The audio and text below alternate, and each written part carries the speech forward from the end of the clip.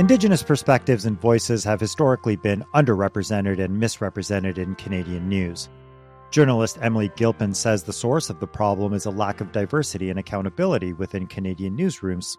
The more I looked with intention at journalism schools and newsrooms across the country, the more I saw how much harm mainstream media could and has caused, exploiting people, perpetuating trauma porn, repeating harmful stereotypes, and writing inaccurate depictions of people and places that they claim to want to cover. She realized that in order for there to be better representation of Indigenous stories, journalism as a whole needs to change. Welcome to Let's Talk About the Internet, a conversation about the future of the Internet in Canada. This podcast is part of a partnership between Meta and The Walrus. I'm your host, Mohit Rajans. Emily Gilpin is a journalist and the former managing editor of Indigen News. She joins us to talk about how reporters can decolonize Canadian journalism by building deeper relationships in the newsroom and with the communities they report on. But first, she discussed these issues at the Walrus Talks at Home, news and platforms. Let's have a listen to that talk.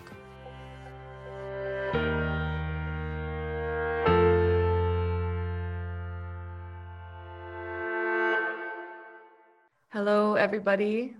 I am Emily Gilpin, and I'm the managing editor of Indigen News. I'm a mixed person, and I go by she, her pronouns. I'm Métis, a member of the Manitoba Métis Federation and Filipina through my father, and third and fourth generation settler with Irish, Scottish, and British ancestry on my mother's side. I grew up in southwestern Ontario and have lived and traveled a little bit of everywhere for over a decade. I participated in a graduate course in journalism at Concordia University in 2016, where it became glaringly apparent to me that the state of journalism in North America was in need of tender love and care. It was a time when people were saying journalism as we knew it was dying, that there were no more jobs for journalists, and the more that I learned about the state of the industry and the culture of newsrooms across North America, the more I felt, so be it, down with the old and in with the new, or in with the old, which I'll elaborate on. Due to my family history and lived experiences, as well as my education and training on anti-oppression and anti-racism, I wasn't surprised that all of my professors were white, mostly male, and that I was being taught colonial journalism with a low ethical bar for the communities that people wanted to work with. Walking through the press room in Canada's Parliament building a few years later while reporting on a historic apology delivered to the Tethkote Nation for the wrongful hanging of 6 of their war chiefs, I peered at photos of Canada's founding fathers of journalism, old white men that looked, thought, and talked nothing like me. The more I looked with intention at journalism schools and newsrooms across the country, the more I saw how much harm mainstream media could and has caused, exploiting people, perpetuating trauma porn, repeating harmful stereotypes, and writing inaccurate depictions of people and places that they claim to want to cover. Seeing Red, a heavily researched book by Carmen Robertson and Mark Anderson, does a fantastic job of outlining how Canada's history of English-speaking newspapers were used to outline and support a colonial agenda. Newspapers used as an arm of the state, written by one demographic of people. All of us here today know the importance of newspapers in defining reality, outlining truth, documenting history.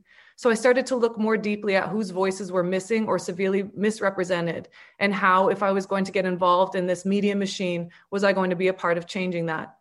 I started giving workshops at Concordia to other journalism students and communication staff, as well as other newsrooms over the years, providing tools and techniques on how to avoid oppressive words and ideologies, decenter the colonial gaze on colonial legal systems, beliefs, and perspectives, and perpetuating false narrative and homogenous narratives of diverse peoples.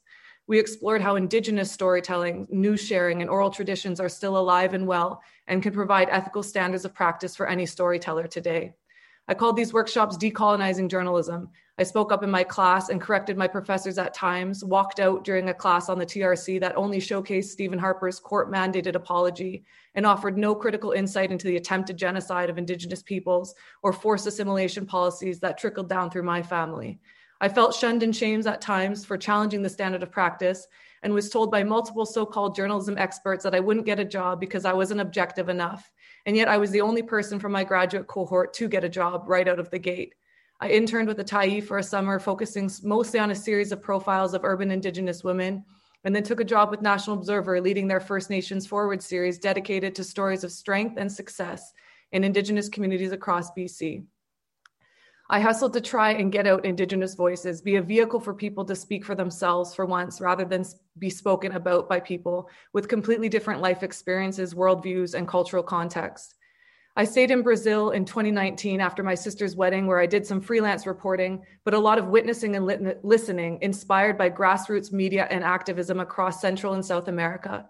I started a Facebook Live series as soon as the pandemic took off last year, hearing from Indigenous scholars, activists, elders, masters, leaders, and community members, and then was offered this fantastic role with Indigenews to be the managing editor and help support a new wave of Indigenous journalists. Indigenews was created through a partnership through APTN and The Discourse. The goal of the partnership was to provide journalism that serves and is driven by what local communities say they want, and to experiment with new business models for digital local news that contributes to the long-term sustainability of independent Indigenous news in Canada. Discourse Media, already an impact-driven independent media platform, planted the seeds for Indigenews, attaining funding through the Local Journalism Initiative. We hired 3 journalists in the Okanagan and 4 across Vancouver Island, some part-time and some full. It has been quite a year. We've been out here raising the ethical bar on how to report on Indigenous stories, training people with little to no journalism experience rather than saying there's not enough Indigenous journalists to hire or no one applied. We set up a mini journalism boot camp in school, brought in seasoned Indigenous journalists while pumping out as many stories as we could, giving meat to the bones of the saying representation matters. We ran a series on reproductive health last year that included an investigation into the practice of birth alerts and internal documents that revealed legal experts warned MCFD that the practice was unconstitutional, triggering pressure on the industry that has been likened to the residential school system. As a team of Indigenous mothers, aunties, community members who wear many hats, we've cried, laughed, and fought together. We created a new newsroom culture at Indigenews, a nurturing and supportive environment that values the well-being of our employees rather than glamorizing capitalism and patriarchy. Indigenews claims to be a media outlet that you can trust. Due to the colonial history of newspapers in Canada, it's not a surprise that trust has needed to be built up again, and we are doing just that. We practice trauma-informed, anti-oppressive journalism, self-locating on certain topics, working with our sources on care plans. We're a place where community members can see themselves reflected and represented accurately. We're filling in gaps of coverage, sharing voices of people on the ground. We lost a large part of our LGI funding when contracts weren't renewed and weren't able to keep on our whole team. But while we've downsized, we've continued on and gotten creative. We consistently discuss and address our intentions. Is it to get likes, views, and awards? Or are we here to tell the truth, to show up when it matters, to amplify Indigenous voices in the ecosystems and relatives that we're closely tied to change the harmful narratives that have been caked into this country's colonial conscience, to document the many faces of this unfolding story, and to make a difference in our communities on the ground? We continue to find ways to generate steady revenue, to grow, adapt, and evolve, and hopefully have a presence in communities across the country as we continue to grow. We've only been here for over a year. I wonder where we're going to go from here. So check out Indigenews if you haven't already. Subscribe, support, and follow on our journey. I'm happy to share more about some of the opportunities we've had to collaborate with aligned organizations. Journalism isn't going anywhere. We have come far from where we've been, but there is still work to do to create a higher standard of accuracy and accountability in the press. I have said for the past years that the media is in a stage of metamorphosis, and we have an opportunity to change and strengthen the culture of the industry in order to support its sustainability. And I'm proud and grateful to be a part of these changing tides. Hi. Thank you.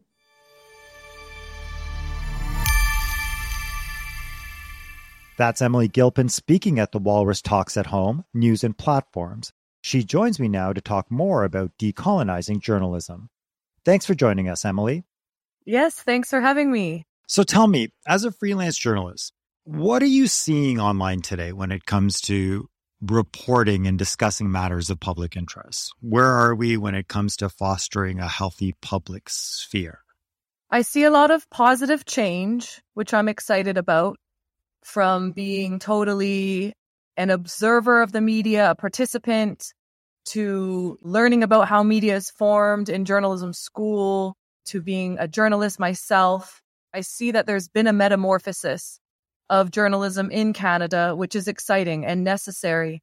But I also see a lot of division and sometimes inaccuracies or perhaps different ideologies kind of clashing without a general understanding. I think sometimes the news can feel really overwhelming for people and provoke anxiety and confusion. So I still see that as being a part of the media landscape, but I do see change at the same time. Before we go too much further into your current experiences, can you walk me through a little bit about what it was like when you were growing up, what your exposure to media was, and what made you feel like it was important? Well, I grew up hearing a lot of stories. So for me, it was more about storytelling. Like I think of myself as being in the work of storytelling as opposed to so much journalism or media. So I grew up hearing a lot of stories from family members. My sister and I loved to read. And I think it was more so in university that I really developed my critical analysis of what I was seeing and hearing around me, and if that was reflecting my own lived experience or the experiences of those around me, people that I cared about, and started to see a lot of inaccuracies. And then, of course, doing a journalism program, actually learning about the culture of media and how is it formed and where are its roots and where does it come from. Media is not different than other places where there has been a colonial history and a developed colonial culture that hasn't served all people equitably. I started to really see some issues in how journalism was being carried out and impacting people and wanting to be a part of that change that was happening as well. There's a lot of distrust online for mainstream media, and there's distrust for newsrooms, for companies, because people don't even know who owns what. Where are we right now when it comes to at least being able to rebuild that public trust so that the younger version of you growing up is still as interested? Interested, and also, like you said, being able to trust what you're reading is knowing that it's accurate. It needs to be interesting and it needs to be accurate. As storytellers, as media makers, as people who are really documenting history and giving people something to read in and believe in a different angle, we need to be really accurate in our work. But I think where we're at is that we need to answer those questions that you just posed. We need to know what companies are involved, where the money is coming from. I wanted to know that as well when I started working with National Observer, when I did an internship with CBC or was working with Indigenews. Like, where are these funds coming from? How does the nature of media work in Canada? So for people to start asking those questions and being educated in how they consume news is definitely important. But then also newsrooms have a responsibility now, always have, but perhaps now, whether it's the Truth and Reconciliations recommendations for more accountability as we continue to learn more about the culture of Canada, I think we have a responsibility to build that trust, because it's not that trust was lost, especially when it comes to Indigenous peoples. There was never trust, right? The media started out with a colonial agenda. For having an agenda that is aligned with genocidal intentions, there's no trust. So we're in the process of building trust for sure because of some of the harm that's been done. And how do you do that? You practice relationship-based reporting, trauma-informed reporting, and you diversify newsrooms. And it sounds like what you're referring to has been a big part of your experience so far. You're the former managing editor of Indigenews and spent the year working with the team to build out the newsroom there. Can you talk to me about the Indigenews approach and how it differs from traditional Canadian newsrooms? Indigenews was comprised of everyone who was a part of it. But when we really first got started in 2020, at the end of the summer there, we had about 7 reporters, and that's where the culture of the newsroom came from. It was mostly mixed Indigenous women, non-binary folks, and we met multiple times a week, always talking about these concepts itself, and then also doing the work, getting the stories out there, but really, really digging into the ethic of our work, really digging into the culture of our newsroom. I learned a lot from the Indigenews reporters, from the Indigenews team. Kelsey Kalana, for example, she's been a really big leader in teaching us how to be trauma-informed in our work and follow place-based specific protocol and in respecting the communities that we're working with, and really having care plans there for people when we're covering traumatic events or topics. It was a culture of a newsroom unlike any that I've experienced before. It was a very nurturing culture as well. We held ourselves to a really high standard of getting the stories out there. So timeliness was definitely still a big factor of our work, but not at the expense of anybody.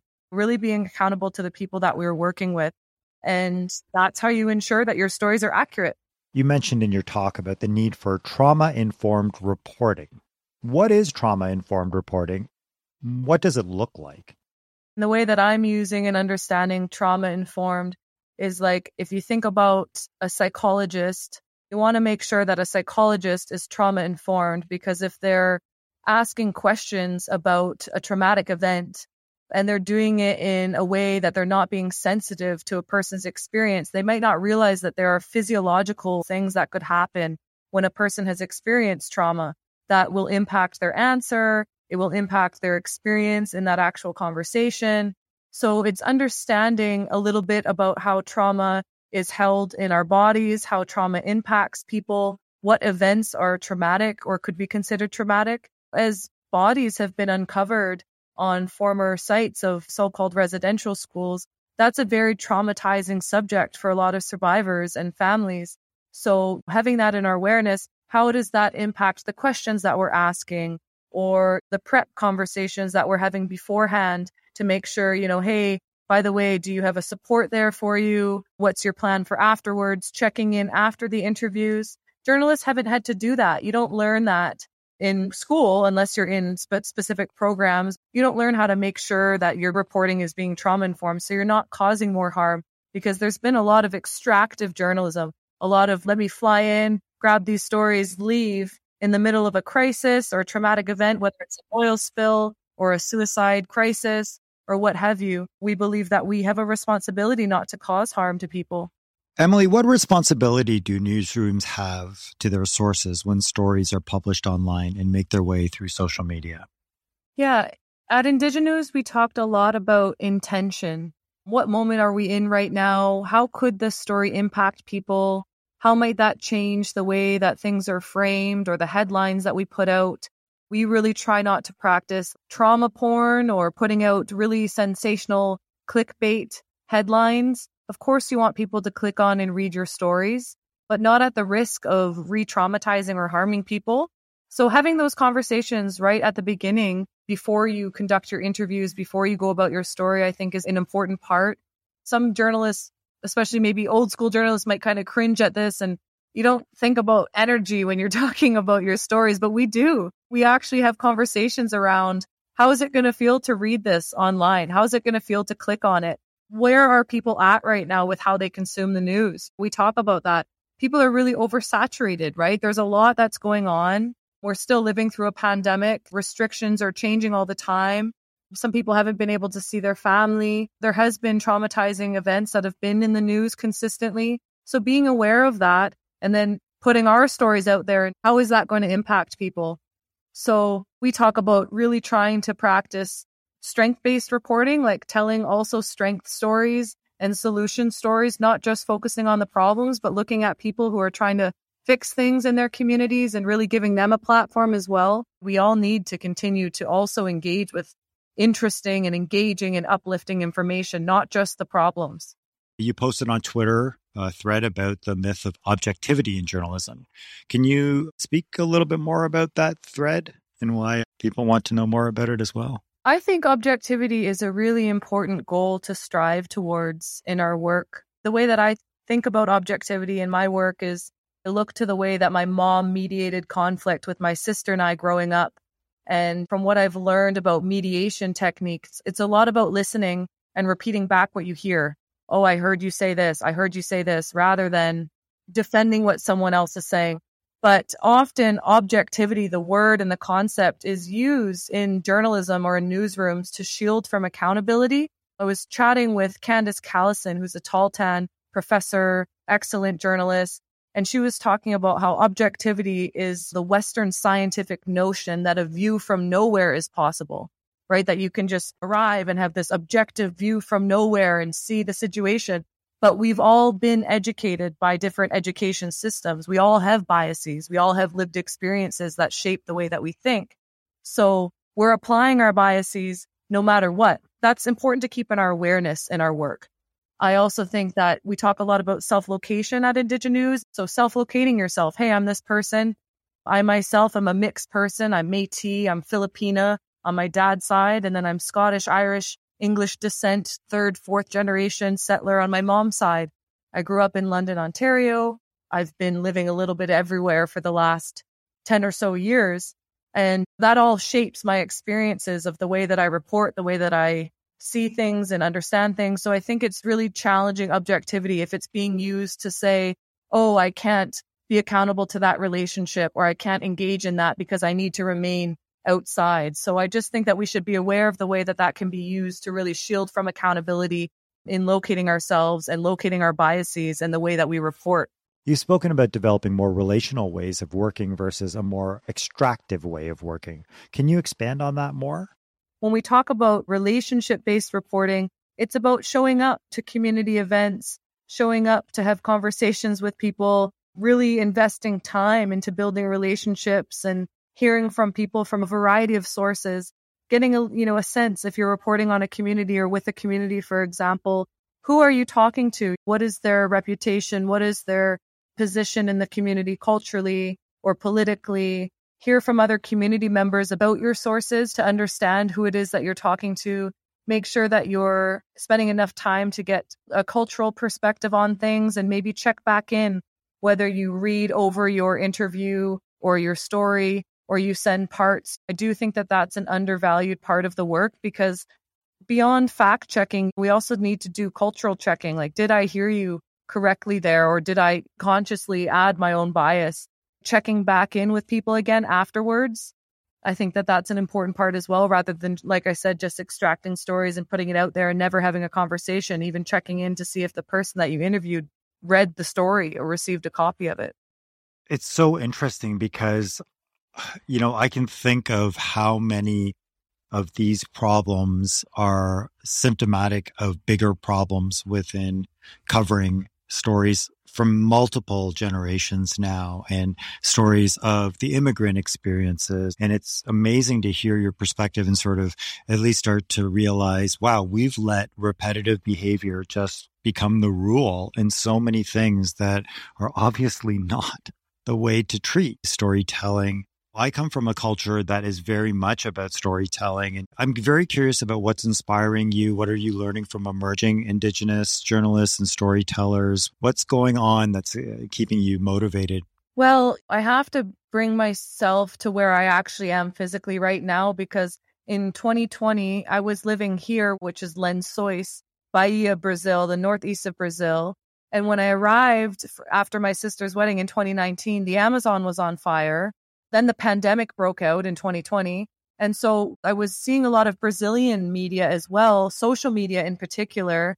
And I was so inspired by especially Indigenous-led and independent media in Brazil and across Central South America. Like, I was watching people get interviews out every day, engaging around topics critically, really getting out community voices from the ground, showing a lot of support outside of mainstream media as well. So I was really inspired by that. I actually launched an interview series called First Nations Forward with National Observer at the time.